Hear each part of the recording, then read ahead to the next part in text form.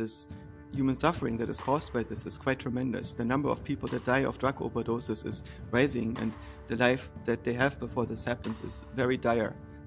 I'm Miriam Hoffman, a full-time college student living in Carbondale, Illinois, and you're listening to the Vance Crow Podcast. Welcome back to the podcast. I'm glad you're here. Today, Joscha Bach returns. Longtime listeners of the podcast know that I have a strong connection with Joscha Bach. He is a computational metapsychologist. I don't even really know how to describe it, but his understanding of how the human mind works and the way that human beings work together is truly phenomenal. I invited Joscha on to talk about the crisis of meaning in our society, why there are drug addicts in San Francisco, what goes on with the church, and why has it not been succeeding at bringing people meaning, what's going on with things like cannabis and SSRIs, how to interact with your children, and the way to understand what their needs are. This is a phenomenal conversation, and I am so deeply grateful to Joscha for coming on. We're going to get to that interview in just a moment, but first, many of you know that I conduct legacy interviews right here in the studio. That's when I sit down with your loved ones to be able to tell their life stories, to be able to talk about the stories and the values that they have gotten out of a lifetime of living. If you're interested in having me sit down with one of your loved ones to record these stories so that they can be passed on to future generations, so that your children, grandchildren, and even great-grandchildren know where they came from, know who they are, and know the stories that make them really connected with the long fabric of your family, then go to legacyinterviews.com to find out more. I'd love to sit down with your loved one, and we can do it as a half day, as a full day. They can do it as an individual or a couple, and this is a great experience for people that do it. So to learn more, go to legacyinterviews.com. All right, without further ado, let's head to the interview with Joscha Bach. Joscha Bach, welcome back to the podcast. Thanks for having me again, Vance. Joscha, when I go and listen to your many, many interviews that you've done, I find myself feeling pangs of envy for how your mind works, how you're able to construct arguments about things that I've never considered before.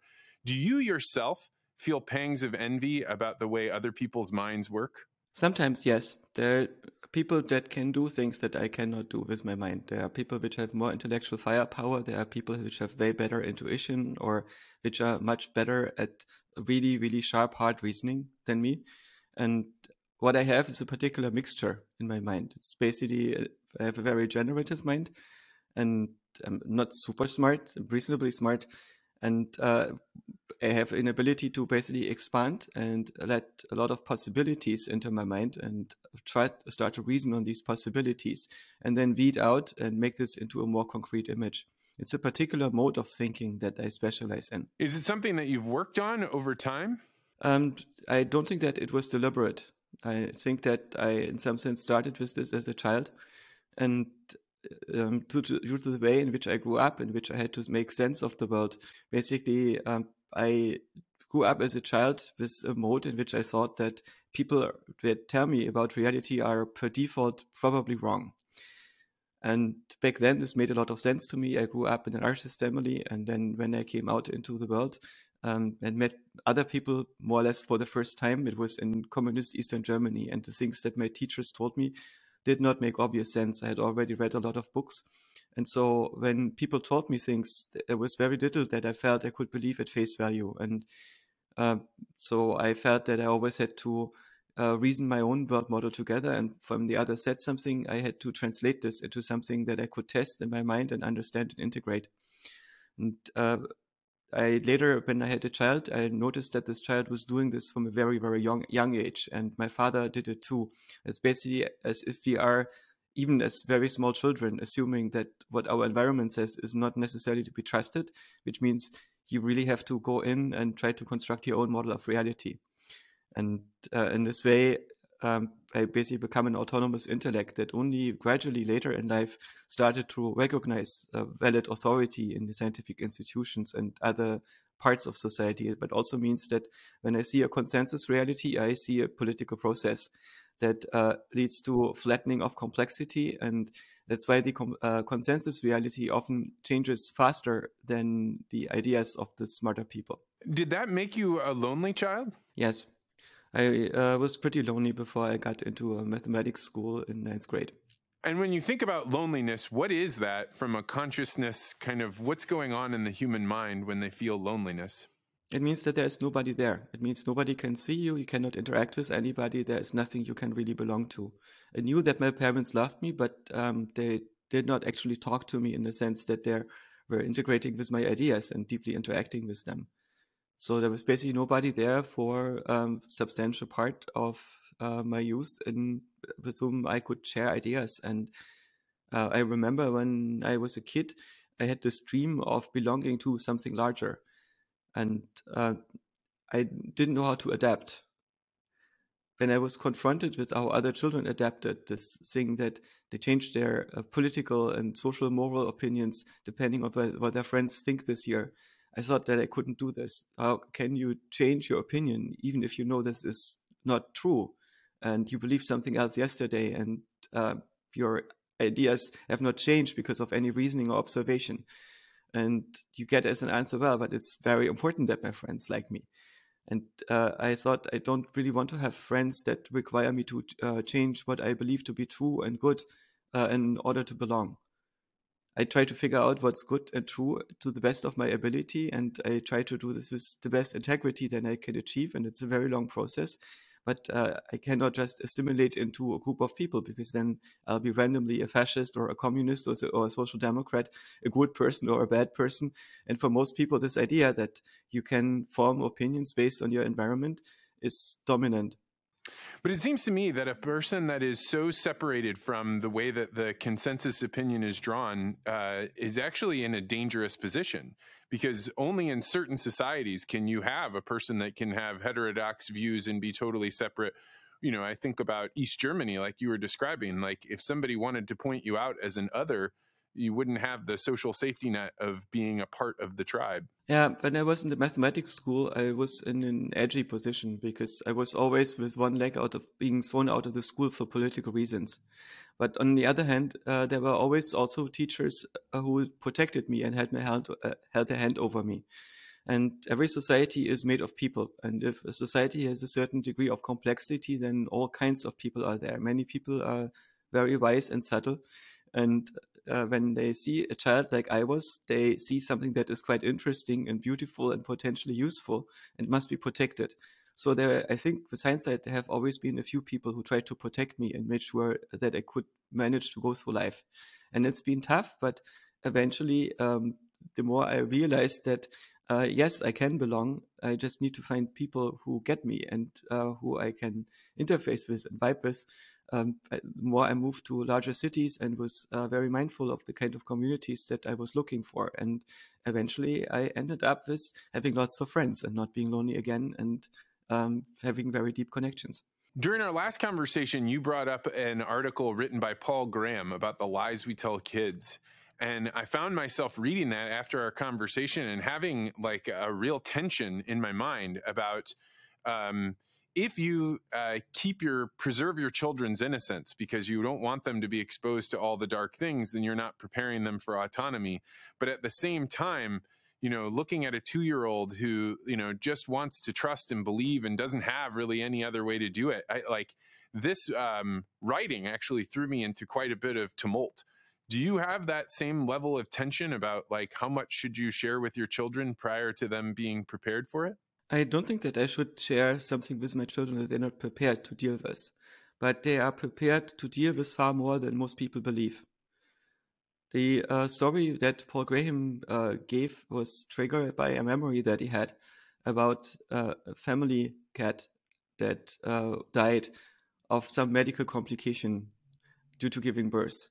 And that was what the children had been told. And the reality was that the daughter accidentally stepped on the spine of the cat, and this is why the cat died. Right, and I think if the daughter knew this, because she probably loved the cat very much, she would have been deeply traumatized, and it would have been many years of work to deal with this and probably would have scarred her for a long time. And so this responsibility of dealing with the death of an animal that you dearly love is too hard, I think, for a child. But dealing with death is something that is acceptable for children. Children have nightmares that are much more horrible than most of the nightmares that adults get. The possibilities that children are confronted with, the horrors that I remember having experienced as a child by walking through a dark basement, this is very severe. And the severity doesn't get worse when I talk about it. It's something that I have to process, that I have to integrate. And so the way in which I think we deal with our children's fears is that we allow them to integrate this, to speak about this, to give names to it, and to understand that the world is a very complicated place in which everything good has a price and work that has been done for it. And just this fact that we are eating animals and so on, and that these animals are conscious and probably don't want to be eaten if we were to ask them. This is something that children have also to come to terms with, and they realize at some point, right? And why lie about this? It's all these ethical conundrums that we are confronted with in the world. If we lie about them, we end up with people who, as adolescents and later on, have a very confused way of thinking about how reality actually works. And this does not enable them to answer the hard questions that we need to answer every day. And we end up with situations in our society like tons of homeless people shooting up drugs in the street because we don't really understand the reality of how human motivation works and how the human condition works and how people truly interact with the world. Or may have difficulty forming lasting relationships because we do not really understand the economy of human relationships. Wow. I mean, like, unpack that for me. You believe that the drug usage is to do with the way that people were as young people, not understanding the challenges of life and the way that relationships work? Well, in some sense, San Francisco is largely a city that is dominated by a third-generation hippie culture and by cartels who want to sell fentanyl. And there is basically a very dark side to this. There is a well-organized crime syndicate that is making billions of dollars by selling fentanyl on the West Coast. And then there are people who want to do good. And we conflating the problems of homelessness and drug abuse. And we think that the people who are homeless need our support. And the best way that we can give them support is charity. We are allowing them to camp in the cities. We are not arresting them when they commit shoplifting or break into cars. So we have tens of thousands of car break-ins in San Francisco that are basically not being prosecuted. We are getting a district attorney who decides to fire all the prosecutors who go after crimes like shoplifting and burglaries and so on, and tries to basically take the pressure off these vulnerable people, because vulnerable people are good people. And good people are, of course, sacred, and we need to protect them. And by just treating them well, they will probably get better. And because what they're doing, that they're stealing from us, this is what they do out of pain. They do these drugs because they have pain. And this is all true in some sense, right? This is because they don't see another future. It's just this career of living in a well-temperate city that allows them to live downtown and to get a monthly allowance and free food every day and free syringes, right? This is what this gets to. But almost all of the people that are homeless in other cities are sheltered homeless people, which means they cannot afford a home because of bad luck and life circumstances, and they need help. But many of them get help from friends, family, their social networks, public shelters, public housing projects, and so on. And a lot of the problems that we see in San Francisco is actually a drug addiction problem. And the drug addiction problem is separate from a homelessness problem. But drug addict is like a derogatory word. We don't want to treat these good homeless people as bad drug addicts, right? And this leads to a distortion, to not seeing that when you don't want to have homeless people shooting up in the street, you cannot allow people to shoot up in the street, right? This needs to be illegal, and you need to enforce it. And it's something that most cities in the world understand, and something that San Francisco's government pretends not to understand. And it can pretend not to understand this because our values are confused, because we identify as good people, and good people are gentle and kind, and which means they're never stern. They don't say no to people that do bad things. And bad things means stealing and damaging themselves in a way that forces others to clean up after you, deal with the consequences. So at the moment, I find that downtown San Francisco is almost unlivable. And it's probably something that's going to change. And the cost of this human suffering that is caused by this is quite tremendous. The number of people that die of drug overdoses is rising, and the life that they have before this happens is very dire. And so out of a misunderstood sense of compassion and kindness, we create suffering, right, that nobody actually wants. And this is not because these people which have these values are evil. They really try to do good. But San Francisco is really this fascinating paradox. Most people think that social imbalances and suffering like this is the result of not having enough money. But if San Francisco proves if this was a problem of money, San Francisco would be the city that solves it. It's the city with the highest per capita budget after Washington, D.C. It's really the richest city of the United States because of the tremendous tax income. And there's so much money in public coffers that you get to a situation where building a public toilet costs more than $1 million.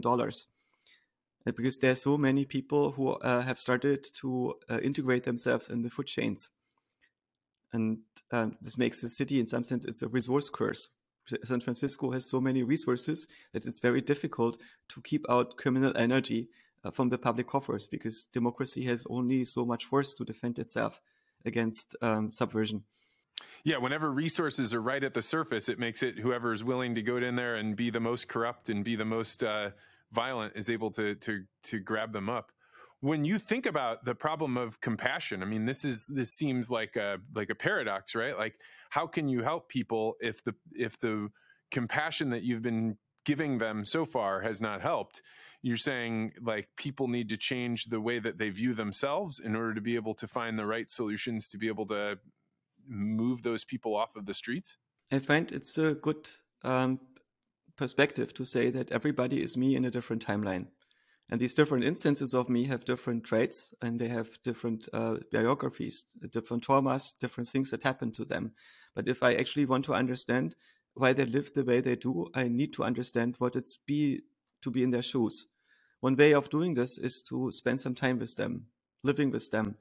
When I was a kid, I was traveling with a bicycle all over Europe. And when I was in France, I was living under the bridge with clochards and had dinner with them. And I met homeless kids in Avignon. And later I worked with refugees, and I worked with street kids during the time of my civil service in Germany. And I learned so much about these perspectives. And I learned so much about these perspectives of pain and disruption that happen in the individual biographies to lead them to the life that they live. But this also means that you understand that there are many choices involved that they're made. And you have to incentivize different choices and to have support these different choices. World is an ecosystem. If there is a niche, then something is growing in this niche and is going to occupy it. This is what evolution and nature are like. And this means that if you don't want to have certain behaviors, you really need to create incentives against them and alternatives to them. You made mention of like you're viewing others as yourself in a different timeline. There's a fascinating, I think it's a short play that was turned into a YouTube video called The Egg, and it's by the same guy that wrote The Martian. I found that to be exactly what you're talking about, where he's describing the life is just you dropping into a different timeline and then living out what it's like to be a 5th century Chinese peasant woman or a person living as a New York cabbie, and by going through all of these experiences, you're actually understanding what it is to be human. Because if you just take your one perspective, you don't really understand why people made the decisions that they did. It's very easy to judge people, but if you were to say, but truly, what if I were living out on that timeline? What would be different about it for me? Yeah, but of course, the other people have the same complexity as you, and the diversity of minds is enormous. And this means that even if I start out with this assumption, the attempt to understand others is very daunting. Yet, if I want to understand the homeless people, they are also very diverse. Some of them are probably more like me than others.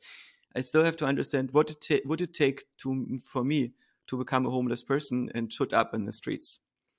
Or the other way around, how would I become a drug addict and care so much more about drugs than anything else that I would not worry about spending some of my money on maintaining a home? and all these other things, because it's the only thing that I care about now is basically to live out the remainder of my days in that state. And it's a form of suicide. My wife and I argue about this, but like I tell her all the time, like if my life had gone just slightly differently at a few different times in my life, I could have very easily been a broken person on the side of the road. Like that, there are so many things that are intrinsic to my personality. The things that make me, have a lot of positive benefit are exactly the thing that would suck me down a hole. And addiction would be one that could have very, very easily gotten me had I not had a whole bunch of things luckily stack my way. Mm-hmm.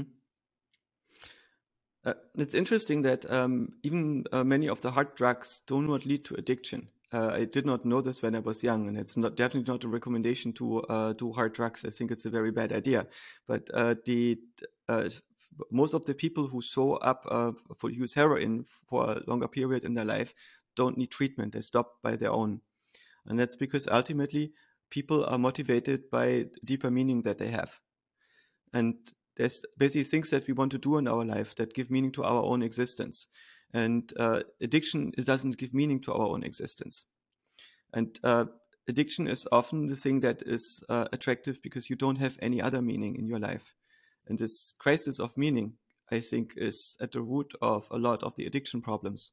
Right? If you feel there's stuff that you actually need to do in your life, you will want to keep your body healthy. And if you feel that using methamphetamine is something that makes you more productive, at some point you notice that you crash and you become less productive, and you will actively work for yourself to get out of your addiction because you want it. And actually, if you actually want it, if you have a strong motivation to do something with your life that is important to you, it is much more important to you than a cheap little rush or an amazing big rush, as some of the drug addicts get, right? This is this issue that I think we grow up in a world that seems to have very little future, in which almost everything is about money and economic relationships and creature comforts. So exploiting yourself to buy more creature comforts becomes bearable. And this does not seem to be a very interesting perspective.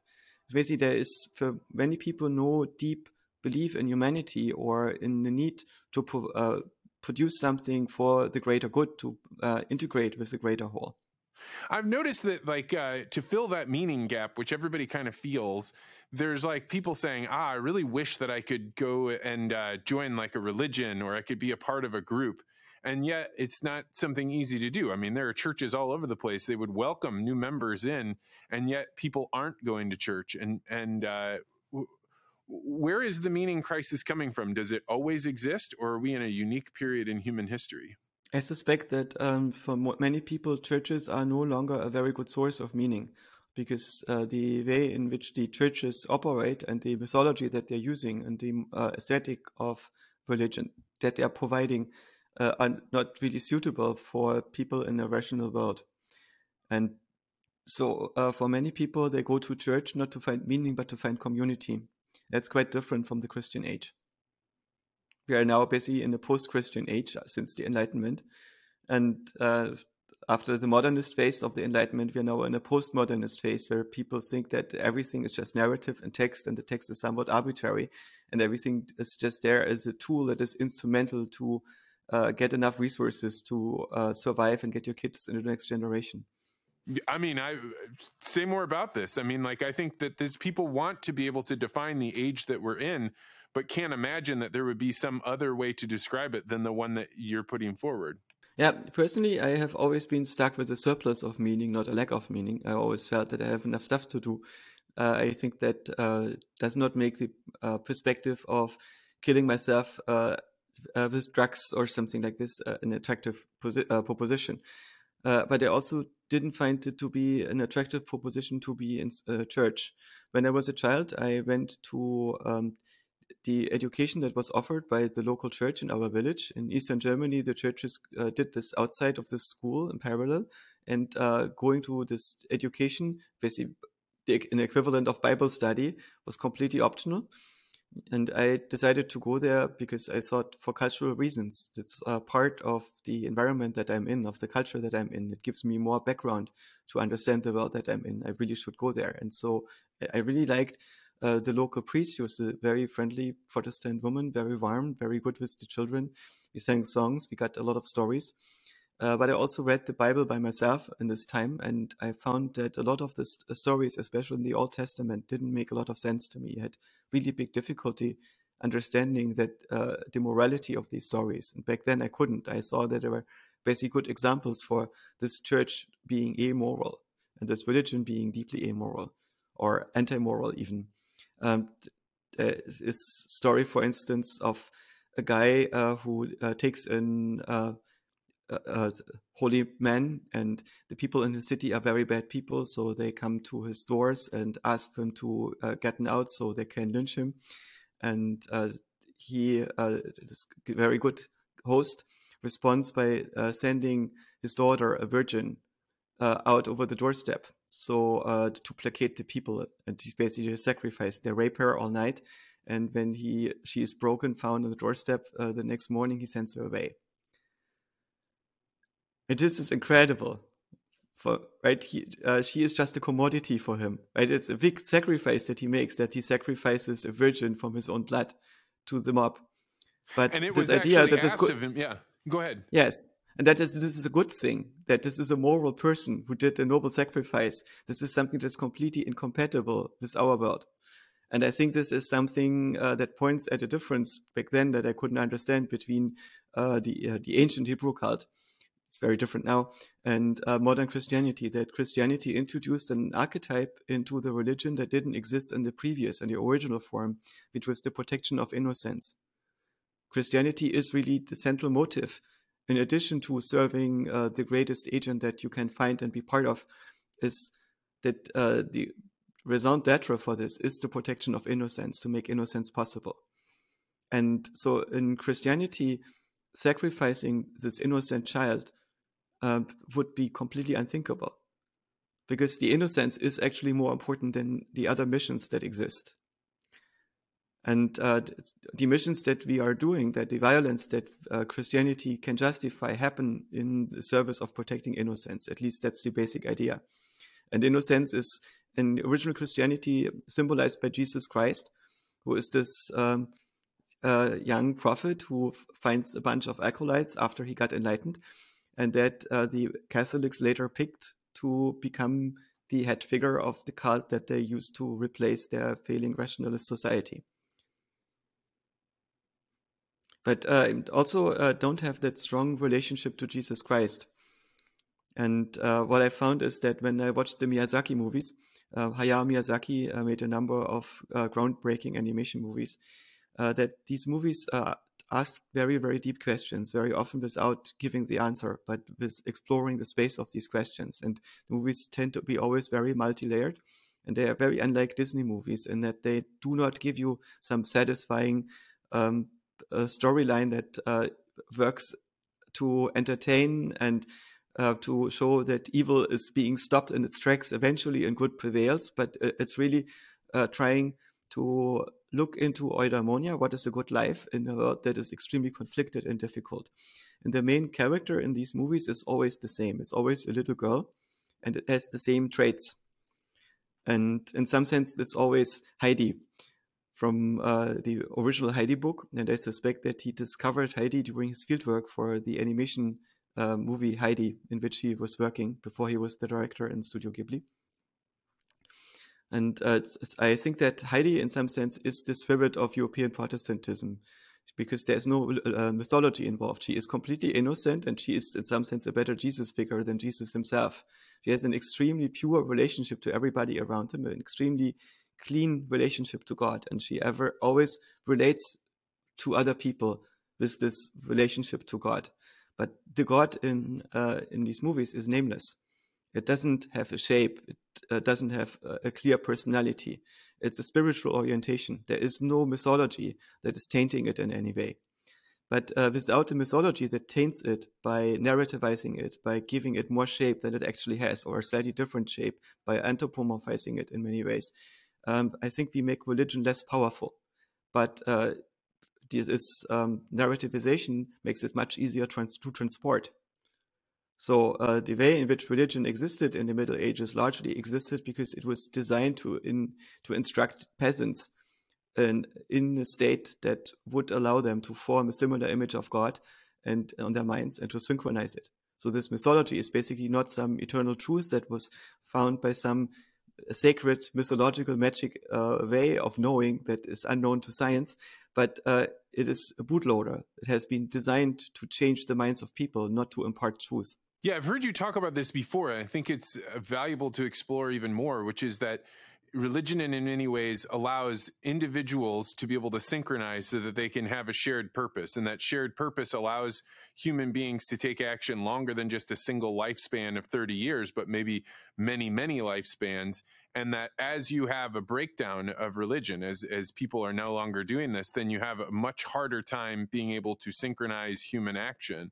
And so there's a tension between you seeing that this is the religion is breaking down, but it also is guiding people not necessarily to have correct answers. But then at the same time, this then inhibiting human beings from being able to take long-term actions over things that if they don't resolve could end in the destruction of humanity. Yep. There's also a slightly darker aspect to the religion, which has to do with possession, with a tribal spirit, for instance. If we think of the way in which minds work, we have something like an outer mind. The outer mind is creating the world as we see it. The world, the objects that we see in our world, the space that I see right now, the tables here in this room, my cat, and so on, they're all not physical objects. They are all being constructed in my mind. And the system that constructs them has a quite high degree of intelligence. It's basically like a game engine that has been put together in my mind and is modified in real time to accommodate all the changes in my world. This game engine produces all the extended objects that I see that are being constructed over the patterns on my retina and on my skin. And this game engine is also producing what my body looks like to me and what the world feels like to me. It produces most of my feelings. And my inner self is what I experience as myself, the thing that is accessible to me, that I can actually reflect. So I cannot reflect how my feelings are being generated.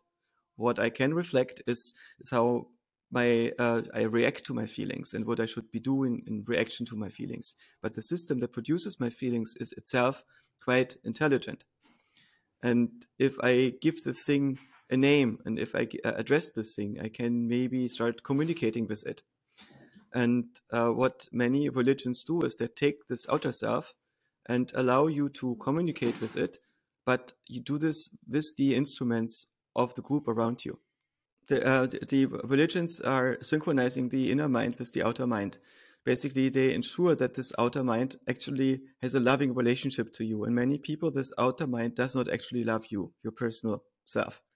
And this means that you are being mistreated. You suffer a lot because the organism thinks this is the way in which you get more performance out of you. But because in some sense, it turns out that your inner self might also not like the mission that your organism is on. And so you start mistreating your body and so on. In this way, you can get a dysfunctional relationship in which your mind is working against itself, in which basically an adversarial relationship exists, like between a farmer who beats his horse to draw the cart instead of a farmer who is friends with his horse and the horse wants to help him drawing the cart. Right? And in a situation when you believe in this mission of the outer mind, you are willing to serve it and to submit to it.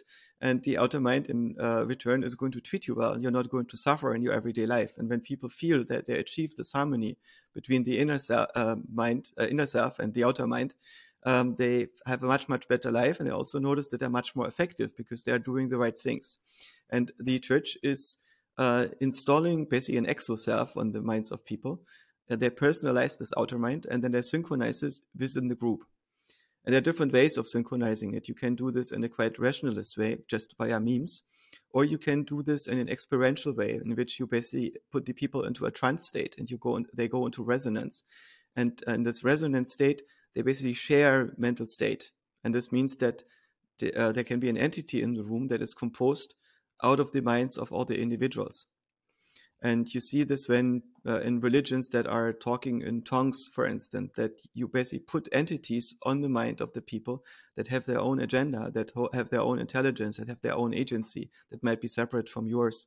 I think this is also the case in ayahuasca cults, where people are using certain medications that are based on plants from the Amazon, and they're sitting together and they're sharing these medicines, and they go into a trance state. They have no firewalls, and then somebody starts to sing during this ritual, and then they start to impart this hive mind onto the others. And you end up with a group of converted people who feel it's very important to get their friends into the ceremony and give them ayahuasca and expose them to the same hive mind, because it's so beautiful but to be part of this shared experience that relieves your suffering. But what people don't realize is, I think, maybe some of them don't, is that they're being colonized. They're being colonized by an entity that has its own agenda and is basically human minds to propagate. It's very interesting that you basically can get memes that are themselves not just ideas, but that are agents, that are implemented in software on your mind, that are self-organizing, that are persistent and can move from mind to mind. So this ayahuasca deity, Pachamama, is a god. It's a small g god. It's not a total god. It's not a creator god that has created the entire universe, even though Pachamama tells people the story that she is actually Mother Earth. And I don't think that is the case. It's just a random entity that emerged in the Amazon and started to possess a few tribes, and then American tourists, and then it's spreading. It's really interesting, right? And we are unfamiliar with these phenomena because Christianity deliberately stomped them out for centuries and tried to replace them with the total God of Christianity. And when this total God of Christianity mostly died after the end of the Christian era, there is a vacuum of meaning. And in this vacuum of meaning, we have lots and lots of small movements that are trying to compete for mindshare. Would that explain kind of the woke movement in our culture then? I suspect that woke is an egregore that evolved on Twitter. It originally evolved out of ideas of the left. And I think part of it happened during the Occupy movement, when some people tried to subvert it because the Occupy movement tried to impose the Tobin tax. The idea was that if you have a very small tax on every buying and selling of securities, of stocks, we increase the friction in the stock market in such a way that Wall Street largely loses its business. Right, you will still be able to buy stocks for your retirement, but much of the speculation is going to go, which means that a large fraction of the money that is being earned without any productivity is going to disappear, right? And I don't think Wall Street liked this idea of a Tobin tax and strongly opposed it. And I think there were intelligent attempts of subverting this movement. And if you have a movement that is driven by very strong moral forces, it's very often possible to subvert it with other moral forces, with moral ideas that take on their own life. And so leftist movements often get very split because people get very, very strong moral ideas and they're motivated by these ideas, not yet by the outcomes, because most people who work in ideological movements are very young. So they don't think in terms of effects. They think in terms of what is virtuous behavior. They're more deontologists. Right, in the same way as forcing people to not do drugs in the streets is violence. We cannot do this. This is very bad, right? But leaving them there to die on the street is also a form of violence. Even it's a violence of not doing. It's not compassionate to let them die like this, right? And in the same way, I think it would be not compassionate to bring up your children in a way that does not give them the tools to integrate with life and to develop discipline when they are in a hard situation, and to interact with their friends in such a way that their friends do not fall to the streets and so on. Right? It also means that we have to impose firm values on each other, not violent values, but values that allow us to have the strengths that we need to go through the difficult periods in our life. And when you talk about those values, that has to be like internally generated. The word that comes to mind is the daemon, right? That I think Goethe talks about, where he's saying it's this internal voice that tells you what you should or shouldn't do.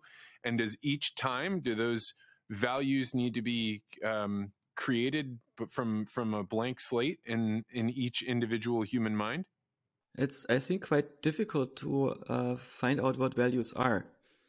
When you ask people what values they have, they sometimes vaguely point at concepts, but I think it's difficult for people to actually spell out what these values are. So they might things like kindness and compassion and so on, and much of that is feeling good about yourself and others, right? And values are what feels good and right to you. But disassembling and reflecting what these values actually mean seems to be difficult. And there are different value systems that are competing with each other. And it's not that clear for most people to spell them out. There's been some work by Jonathan Haidt, who has been looking at value systems. Personally, I find it interesting to, for instance, look at the original liberal values, like because you can enumerate them so easily. You have liberty, equality, and fraternity. What do these values actually mean? Like liberty means, I think, freedom from unjustified authority. It doesn't mean freedom from all authority. It means we need some authority, like we want to have a legal system that makes sure that we can resolve our conflicts peacefully. And we need somebody to pay for our roads and hospitals. So we need some system that is imposing taxes on us, and we need something that enforces paying taxes. And we need a military that protects our borders and all these things. So all this authority can be justified. And there might be differences in opinion, what's justified and what's not, and what would work better than the present system. But some authority, I think, is always justified. The idea that we need to treat all power critically because all power is bad is, I think, a very naive idea. We need power in order to have authority, and we need authority to have order and structure. And without order and structure, we don't have civilization. We don't have safety. We don't live long lives without violence. Because if the state is not exerting some kind of power, some random individual might. And a random individual will always do because they can. It's just the way evolution works. All different strategies are tried by many different players all the time. And what's possible is going to prevail. The next one is equality. And this means that everybody is treated in front of the law according to the same principles. Right? And there are some difficulties with this. On one hand, we want, for instance, to give everybody the same chance based on their abilities. If I apply at a university that defines my later career in life, liberalism would say everybody should have the same chance based on their ability. It should not be based on who your parents were, for instance. Right? And there's also this flip side that the law in its great justice is imposing the same laws on poor and rich people when it both forbids them from sleeping under the street. There are difficulties in life if everybody gets treated by the same rules. And this leads also to this big negotiation problem in liberalism. There are people of different abilities and skill levels in most of the professions. Imagine that you are an extremely good retail worker. And you're super good at managing the stuff that happens in a supermarket. You'll probably never get the same pay as a very bad manager. And that's because there is no scarcity of retail workers, but there is a scarcity of managers because it's much harder to get into this career path. And once you are in it, it means that you get paid in a very different way. It's not so much because you're necessarily smarter or put in more hours. And there's a certain degree of unfairness. And basically, it's a question of supply and demand in a free market that treats everybody by the same rules. And this leads to this weird class society in the US, which is very well reflected in the airline classes. You basically have a first class and a managerial class and an economy class. And the vast majority of people are in the economy class, and some people are in the business class, and some people are in the owner class. Right? And this disparity is something that leads to competition with the system of liberalism, because the last principle of liberalism, fraternity, that we treat each other as human beings and we treat each other fairly, not based on identity, but on the fact that we have a shared humanity. And we try to make the world work as if we are all brothers and sisters in such a way that we are all basically different instances of myself in a different timeline. And we treat each other in such a way that we are okay on both ends of the trade. Right? This is something that liberalism has not managed to live up to. And so wokeness is, in some sense, also a response to the failed liberalism.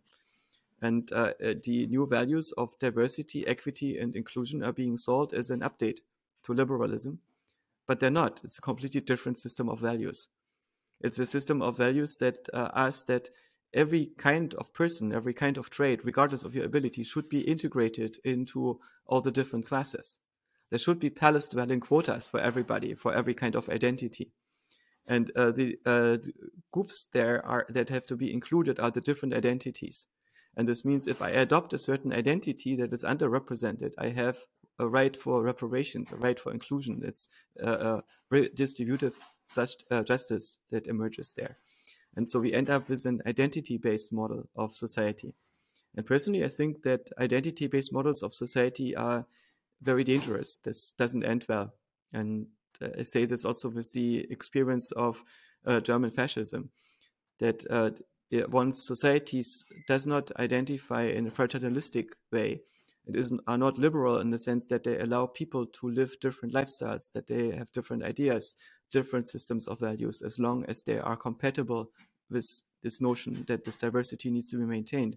But you become totalitarian and identitarian, and there will be violence. And the outcome of the society, I think, will be actually less equitable.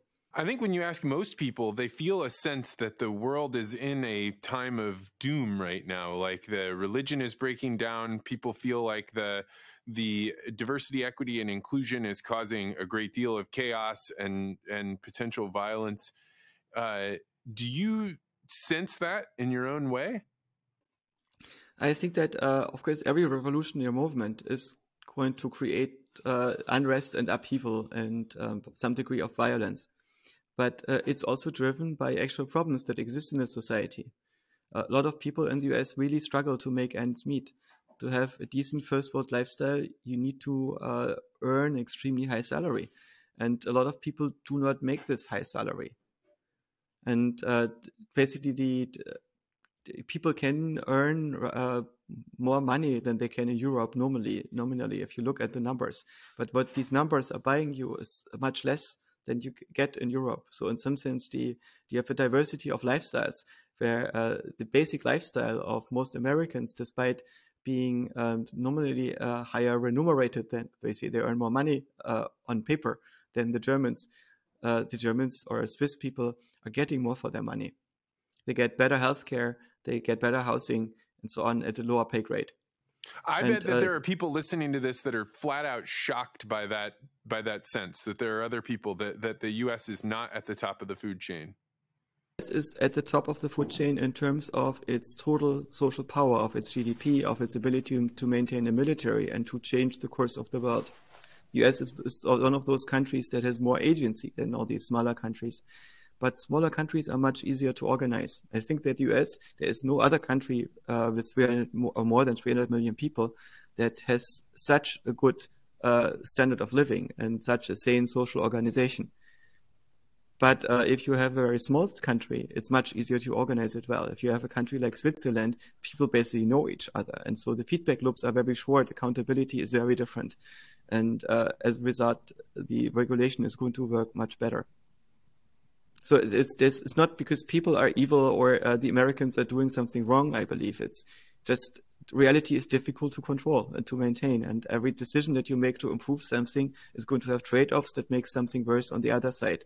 And I think that this current ideological revolution, despite many of the things that it destroys and makes more difficult, it also is going to improve many things. And so it's very difficult to see what the outcome will be in the end. Yeah, it's a little like saying, hey, there's a storm that's coming, and after the storm has come, new things will be able to be, or maybe a forest fire is a better example, like new life will be able to grow, but you're going to first have to endure the wild burning inferno that is a fire. To me, that's a very intimidating thing, particularly as you're raising children, because chaos is uncertain. Yes. It's an interesting world to live in, and I'm thinking very hard these days of where to stay and where to move, so we can create a safe place for our children to grow up in. And it doesn't mean the physical safety, but the inner safety that they need to become sustainable human beings that find meaning in their life, that know how to form strong bridges to the world around them, to form strong bonds with their neighbors and friends, and build community. this requires a certain cultural depth. And we are trying to give our children this cultural depth that is required, this sense of what works, what doesn't, how do I treat people around myself, so the world that emerges around me is one that we want to live in. And when you think about that, I mean, this is a conversation that I have with I get together once a week with the same group of people. We've been doing it for almost a decade. It's like the most enriching thing that I do. And we come to the same conclusion that it appears as though everywhere is ideologically breaking down, and that there is no place, like if you look at the monetary system, right? This like incredible monetary breakdown. You look at the people like Balaji and the people trying to say, oh, we should have this kind of no nation state or the network state. It appears as though none of these things are possible. Do you believe there is somewhere you could go that things that the thing you're talking about is possible? Of course. I mean, there are many communities also in the US where people are treating each other well, and where people have strong value systems that are built on supporting each other and creating healthy environments to be in. I think that San Francisco is one of the most beautiful cities in the world. To me, I think it's the most beautiful one, and it will pain me greatly when I leave the Bay Area. But it's also a city that is hard to live in, and it's largely because it's in a gold rush. And when you are in a gold rush, society gets very rough, right? It's all about digging and selling spades. So many of the relationships I find here have some economic element. Even when people go to parties, they think about where they need to spend their attention, because they're exciting parties all the time, and people do not actually have a separation between work and life here. So every project that they do has potential economic implications. And this means that I really, really cherish when I meet somebody who I sense has absolutely no economic interest in the interaction with me. It's completely devoid. And this was something that I only noticed as special when I came here, because it was totally normal in Cambridge. And it was absolutely standard in Berlin that you would interact based on, I want to hang out with you. You are my crew. I want to spend time with you because you're a good community, and I want to share my life with you and raise my children with you, and not because we potentially want to start a company together or want to make a contract or have each other in our network. Yeah, I felt like that when I moved from Washington, D.C. to St. Louis, and I didn't notice it until I went back to a wedding in D.C. And then all of a sudden, these things that happened when I was living there that I didn't notice, but people always wanted to know, who are you working with? Who are you connected with? And trying to figure out, like, is your network large enough that I should spend time on this interaction? And in St. Louis, certainly that occurs to some extent, but like here, everybody knows everybody else. So the transaction rate or the turnover or the downside to screwing somebody over is much, much harsher than it is in a place like DC, where the churn was so high. That's why like customer service was always bad at restaurants, right? If they don't treat you well, they know there's another person waiting to sit down in your chair right away. So one of the things that's been a big change in the Midwest is this rapid proliferation of cannabis. And when you think about the human mind and like the ready availability of things like a non-hard drug, what do you think this does at the individual level, and then again at the social, like kind of more corporate level? I have very little insight over the actual statistics. I don't think that the liberation of cannabis has no price. There are definite drawbacks. I have only anecdotal case where I have been working in a company where people dropped out of work because of cannabis, because they basically didn't get out of bed anymore for 3 days in the week, and then were too ashamed to show up the rest of the week. And so despite my efforts to keep them employed, they basically dropped out. And this dropping out due to cannabis, they typically fix themselves later. But there is a price involved later. I don't think that the addiction due to cannabis is as harsh as other things. It's not as destructive. But there is some damage that is being done to people, certainly, I think, or to some people that cannot deal with it well. On the other hand, I think that the damage is probably less than the one from alcohol. alcoholism is much worse, much more damaging. And the way in which we treat people who are abusing cannabis or using cannabis when they are too young should be similar to the way in which we deal with alcohol. This means that there is a culture around it that is built on harm reduction, that we teach our children what this is good for and what this is bad about. And your children need to understand why you're not lying. So that they don't do this out of opposition to the parents and so on, because your parents always told you, oh my God, drugs and alcohol are very, very bad.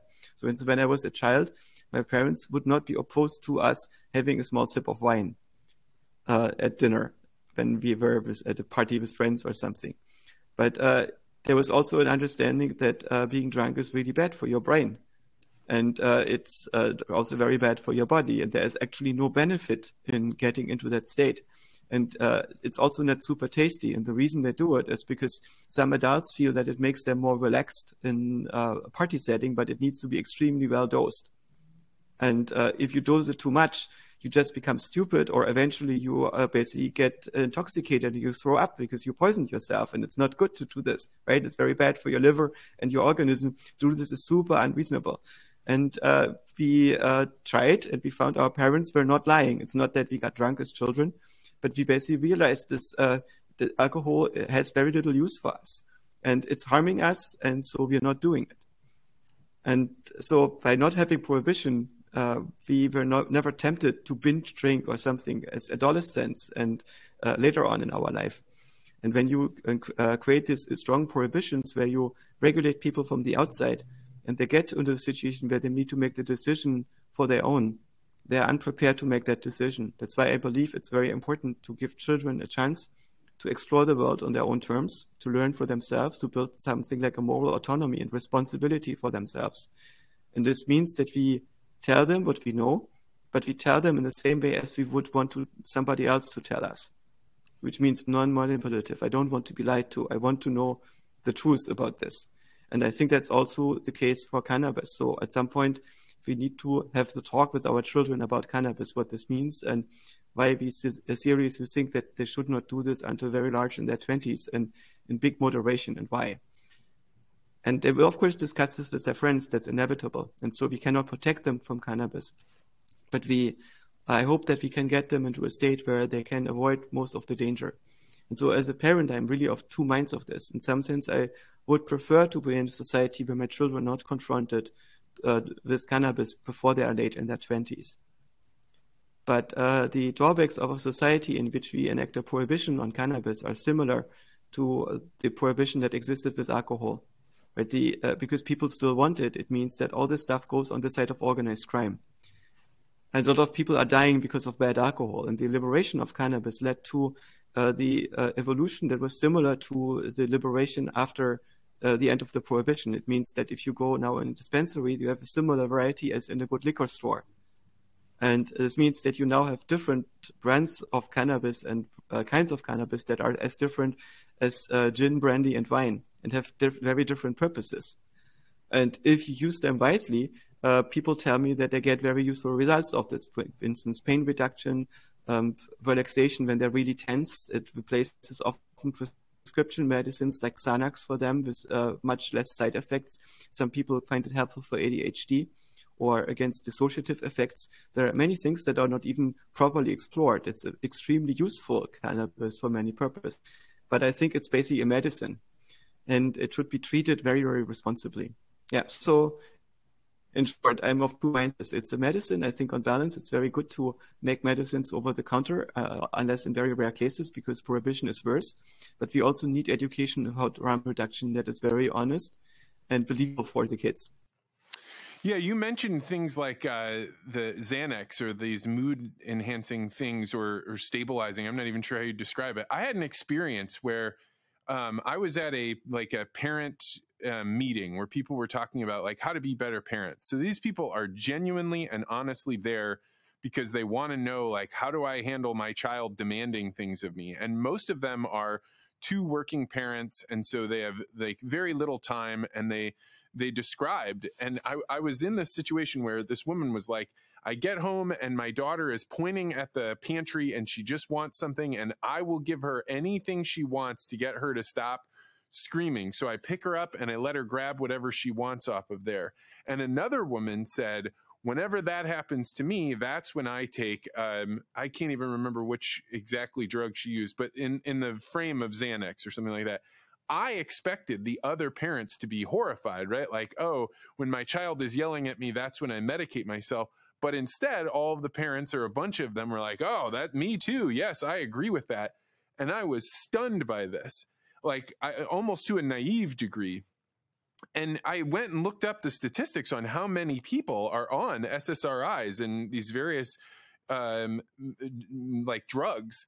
What is going on that so many people are taking these drugs, and what is the consequence to the individual? Yeah, I think that as a parent, if you cannot afford to have the presence to actually interact with your children at where they are and listen to them where they are, then it's difficult to be a really good parent. And you cannot have that presence when you are stressed out. I remember when we were in a weekend home and for a couple of days, and we could really, really relax. My daughter was in the bathroom of that home and she screamed, and it was really, really annoying. And normally I probably would have yelled at her because we could not talk outside of that bathroom, and I didn't know what she had. And in that state, I felt, oh, I understand what's going on. I think she actually really needs attention, and she doesn't know how to get it. And the attention that she needs is because she actually wants to interact and produce something with us. So I went to her and suggested to her that we make a show, and she's going to be the star of the show. But before she can be the star of the show, we need to practice a choreography and a song. And so we, for 2 hours, did choreography for dance and composed a song. And then she performed the song on the stage, which was the bed, and everybody in the family had to sit in front and listen to it. And it was great. And she was super relaxed after this and extremely happy. Of course, she wanted to do the next one right after this, but my son was upset because he found her performance boring and he needed attention now and wanted to do something. And she understood this. She had got her attention, and now we would do something for him and with him. And it was something that was a big luxury, because when do you have 2 hours quality time to interact with your kid and actually understand what your kid really needs and wants, and to facilitate this? Yeah, I think that the amount of pressure that people are under, like the two parents always working and feeling like, I blame inflation, right? I feel like the value of our money going down means you have to work more hours in order to stay in the same spot. And then people are always rushing and things get more expensive. And the price that gets paid, probably the highest, is the relationship between the parent and the child, because the parent can never fully focus on the child in the way that the child needs or certainly wants. I think that can be to some degree compensated if you have groups of children that can work well together. I think you can, in principle, have very good after-school programs if you have a very good school, but it's very difficult to find this and to build it. My parents did not spend a lot of time with us because they had their own projects as artists, and we were basically also ones. We were allowed to live in the same house and do our stuff, and they made sure that we were dressed and that we would find food when we needed it. But we also, from a pretty young age, expected to, outside of the meals, and sometimes there were only 2 meals a day, to cook for ourselves. And we accepted this. It made sense. They had really other stuff to do, and that was very urgent for them. And we were put in the state to take care of ourselves. And I was very lonely as a child, but I don't think that my parents would have understood me anyway. They were not very introspective and not interested in the types of ideas that I was interested in at the time. And what I would have needed is other kids, other nerd kids that are like this. And they probably, with hindsight, I think they understand that they should have found a way to get me to the next city from time to time and find parents who have nerdy kids and let me interact with them. But I think that back then people had no idea what Asperger's is and how it works and how to deal with it. And so in many ways, they had no idea what to do. They tried to send me to the kindergarten in the next village. And I was there 2 times. And I said, I never want to go there again. This is just horrible what they're doing to us. This is so incredibly stupid. And the things that we have to do, like sitting on our hands for half an hour so we don't put our hand on the table and play with the cutlery and do things on command and run in circles on command. I totally couldn't do this. This was like prison. And the way the children interacted with it, I really couldn't relate. I could not relate to their games. Yeah, I was the middle child of 7, and I grew up in a neighborhood where there were so many kids that like very, very rarely did my, mother go outside and watch me ride my bike, or, my dad do anything at all with us. But it's funny, I feel a pull for that for my own children, because we don't live in a neighborhood with lots of children. And so there's like this trade-off. And, if you drive up and down our roads, like, yeah, there are kids that live in those houses, but they're not outside playing. And so we're living in this paradigm where it's hard to figure out what is the role of a parent and a child, and how do you help a child, maybe not to be lonely, or maybe not worry so much about it. As children, we really roamed the land. We were not supervised when we were playing outside, and we walked for many miles from our house and our valley, and fell down all sorts of things. And luckily we survived. But this thing that children lived with each other and played outside without supervision, it was a very different time, and something must have changed in the 1980s that was very dramatic in the US and almost as bad in Europe eventually. I think it happened with slight delay.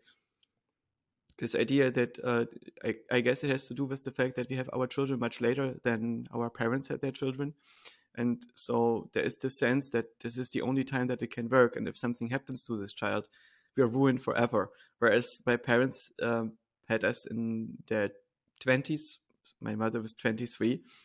And she had a stable relationship. She was married. Everything was good. This was the kind of life she wanted.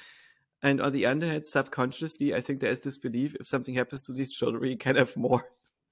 I mean, that was definitely what was going on in my family. Like, it's not that they were like blithely not caring about us, but it was certainly possible that there was a replacement for you, that, they'd be sad, but life would continue. But in that regard, like, I see it with my own children. We didn't have kids till I was nearly 40.